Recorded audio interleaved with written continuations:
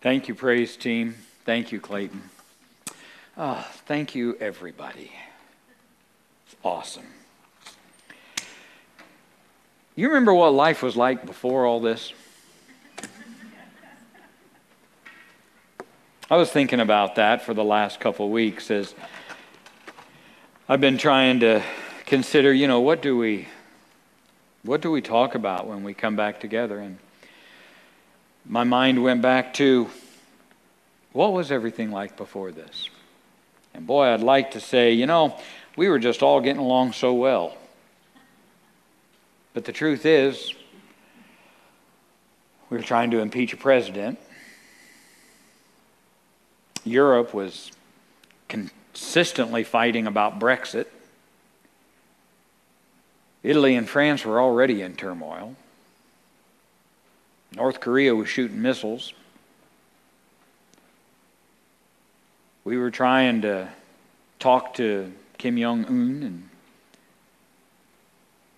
we had a trade war going with China. Africa was in the midst of racial tensions between farmers that had owned property way back into days of apartheid, and as that was transferring to more indigenous people on the continent. We weren't getting along so well. In the church, a church split was consuming all of our attention. We were gearing up for a general conference in which we were sure that by this time we would already be making decisions about which way we were going to go. Well, the pandemic came. All those conversations ended. We come out of it now and we find ourselves in the midst of race riots. And again, I wake up some mornings and like Groundhog Day, I check my alarm clock to make sure I didn't go back to 1974. And those of you who were alive back then know exactly what I'm talking about. We impeached a president back then too.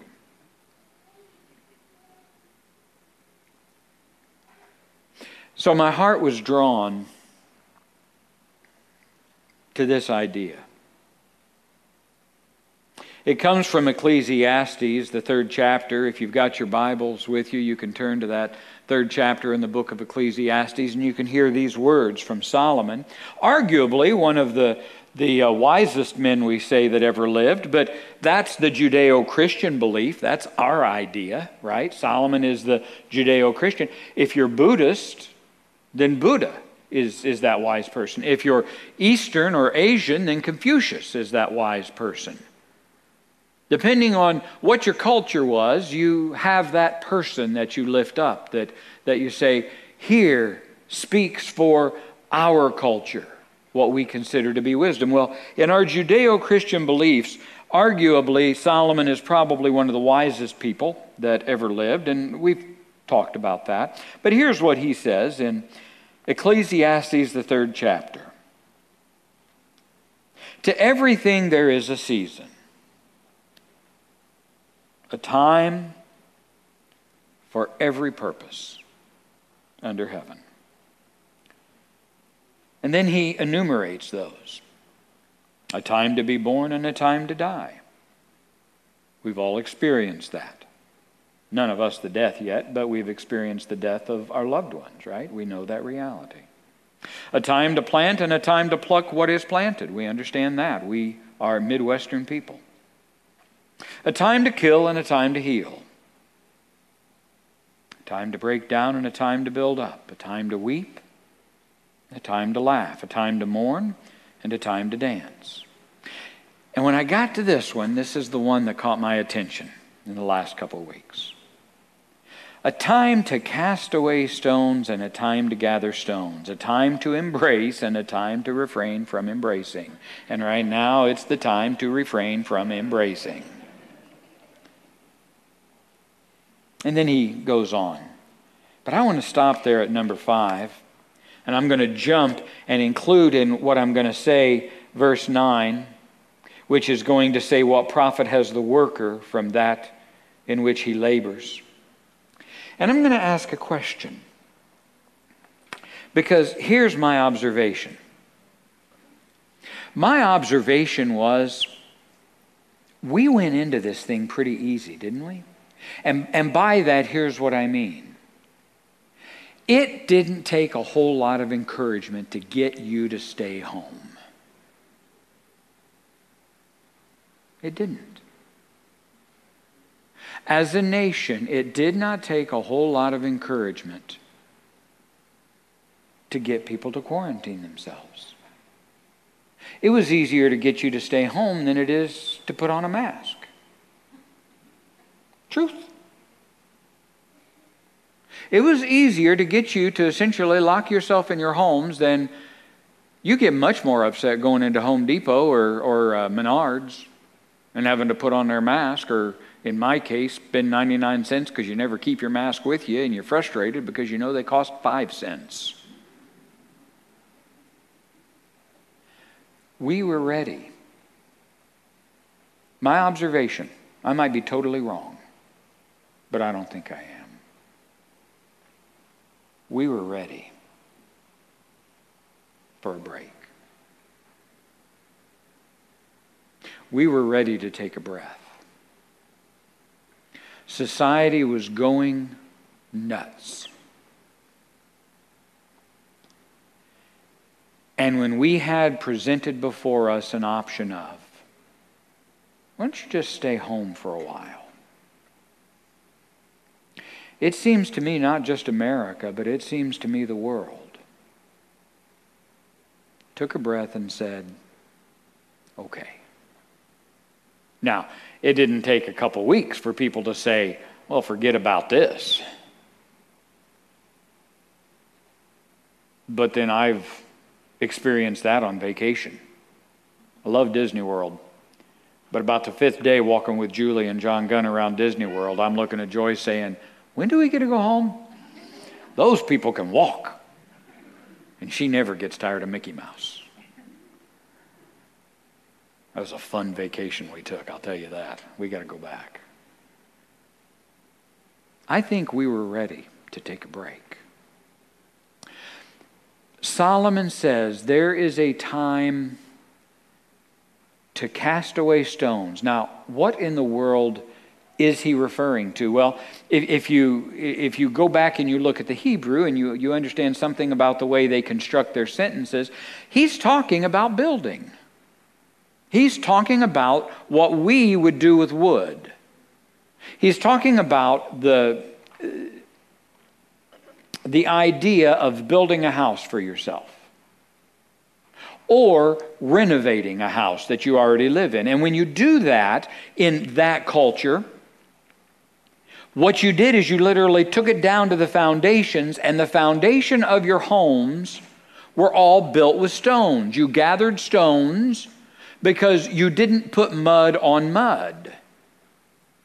And that's what they built their homes out of. They would take stones, they would put them together, and then they would put mud over those stones. And so when Solomon is saying there is a time to cast away stones, what he's really saying is there's a time when you need to redo this place that you're living in, where in our day and age we take saws and hammers to it. In that day and age, they took the stones, cleaned them off, and they moved them. They cast them away, and then they set about the task, he says, and there is a time then to regather those stones. In other words, you still need your house. But maybe your family grew, and maybe you need to change it. Maybe you need to add another level to it, because they had many level homes. Well, if you do that, the foundation you built to sustain a 1-level home doesn't sustain a 3 or 4 level home. And so you have to cast the stones away, and then there is the time that you bring them and you put them back. There was a time several weeks ago that I think we were ready. to cast the stones away. I think we were ready to say, you know, this house that we've built isn't working right now. And I think there was a collective idea that says, can we hit restart? Can we have a do-over, as we used to say when I was in grade school? Because, folks, this wasn't working. Now, I don't think God sent the pandemic to give us that opportunity for a reset, but I think He did see what we were doing, and I think He gave us some good advice. Let me take you back to a story in the book of Genesis. The people had gotten totally out of control. We call this fiasco the Tower of Babel. Technology was better than it had ever been in the world. Technology was so good, as a matter of fact, that they could build a ziggurat as high as they wanted to. They had the technology. They knew how to build foundations. They knew how to build a tower to the sky.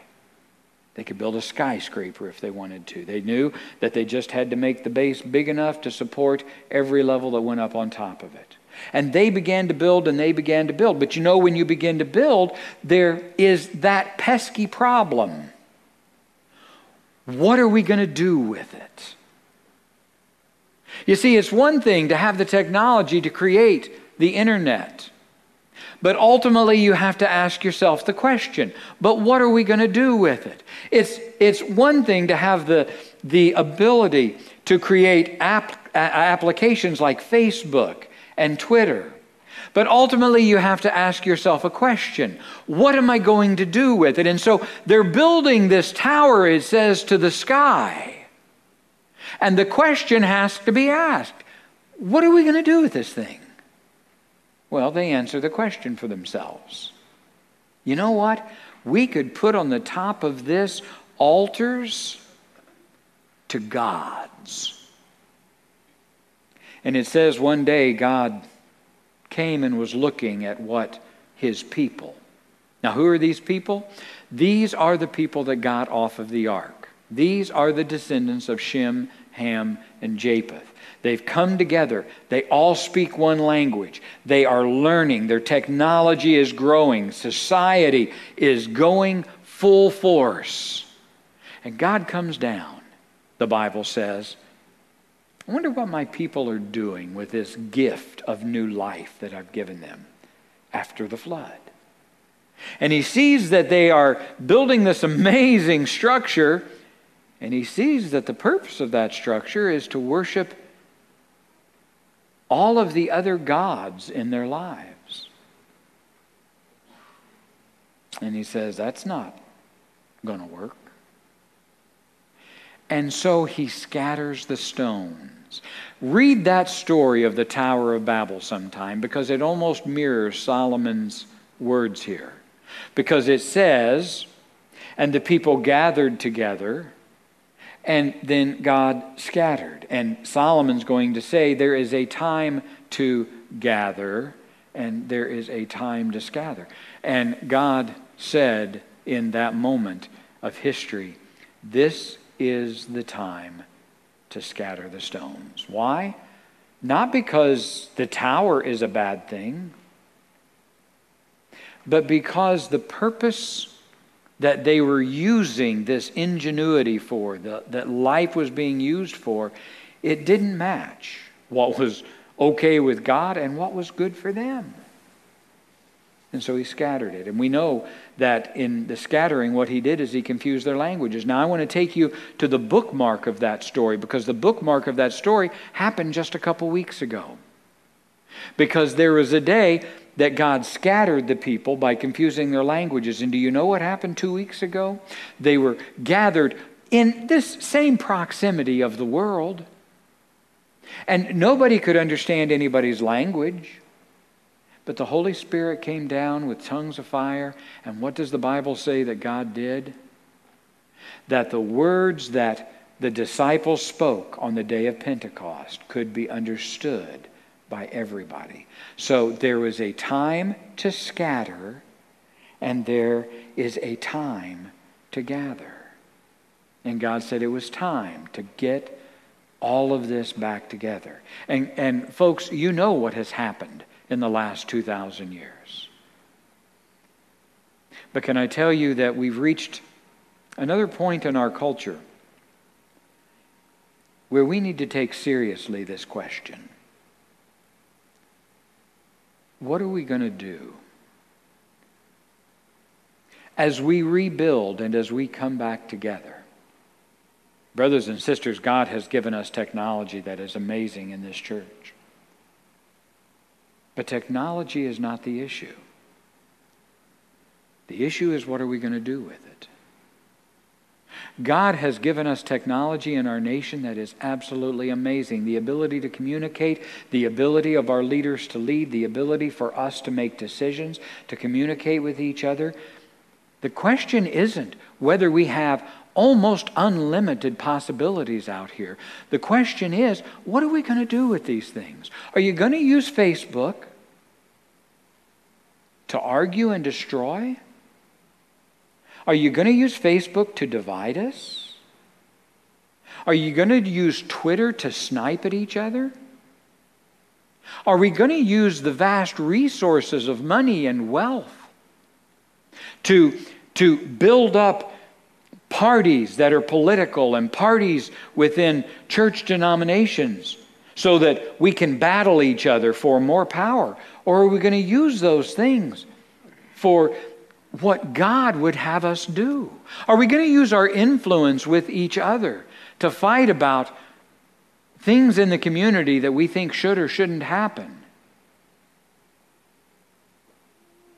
You see, as we come back together, what I've been wrestling with is, what is that first message as we come back together? And God led me to the book of Ecclesiastes as I was reading through things. And I think the question was a simple one to us. It's not extremely theological. It's a common sense question. And the question is this. Let's just take Santa Claus United Methodist Church. The basic tools that we've always had are still here. We're a church that's dedicated to our children. We're a church that is dedicated to the well-being of the family units.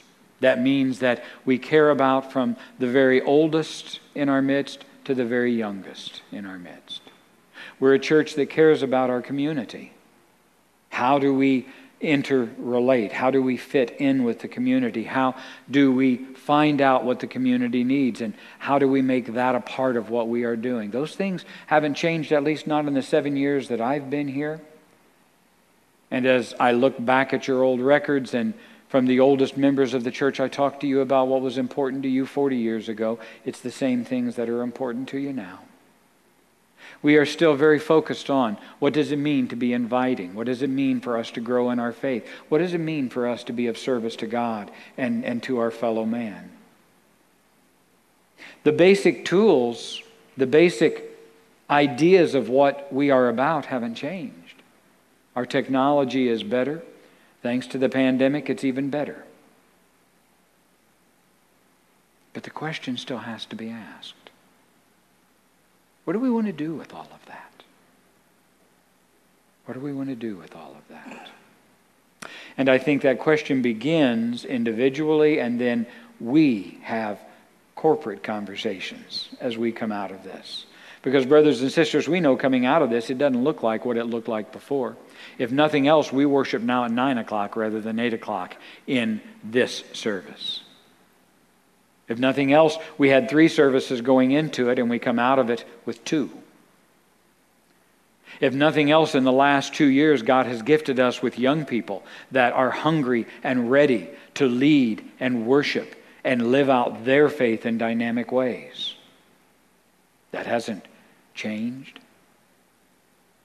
But what has changed is the way those things all are a part of what we do. It's an exciting time, and I got to be honest. As I come back out of this, as we come back out of this in the church, I'm not interested in Facebook just being a tool that destroys each other. I'm interested in seeing the people from the Santa Claus United Methodist Church using Facebook as a way to encourage each other, using Twitter as a way to encourage each other. I'm interested in the church here at Santa Claus United Methodist Church, rather than always finding ways in community, when our community is finding ways to disagree and argue with each other about what can't happen. I'm interested in us being the place that has ideas for what can happen, even if we disagree about how to get there. I am happy. I am excited to be at Santa Claus United Methodist Church as we think about what the future of the United Methodist Church looks like. Not being a church that's going to stand against something, but being a church that's going to find what we stand for and living out what we believe God has called us to do. The Tower of Babel, the pandemic, things that happen to us in life that give us the opportunity to focus on what God is calling us to do with what He's given us. Let's pray together. Heavenly Father, Lord, in this first Sunday back, Lord, put in our hearts that desire to just think about the potential that you have given us. To just think about, Lord, what it is you would have us to do with these great and beautiful gifts that you've given us as a church, as families, as a community of Santa Claus. The beautiful gifts of the industry that is around us, that employs us. The beautiful gift of Holiday World in our midst. The beautiful gift of Vision that always is looking for Santa Claus to be a better place, for Spencer County to be a better place, for those cities and towns that surround us to be better places for you. And so, Lord, speak to our hearts individually and speak to us as a church. Speak to us as a community. And teach us, Lord, to be voices that on the other side of this pandemic are voices of encouragement, voices of hope. As your word says, a light in the midst of darkness. These things I pray in your name. And amen. Please stand. I pray that the Lord would bless you and keep you, that the Lord would make his face to shine upon you, and that the Lord would lift up his countenance upon you, giving you peace. I've been waiting to hear this. God is good. All the time. And all the time. God is good. Go in peace. God bless.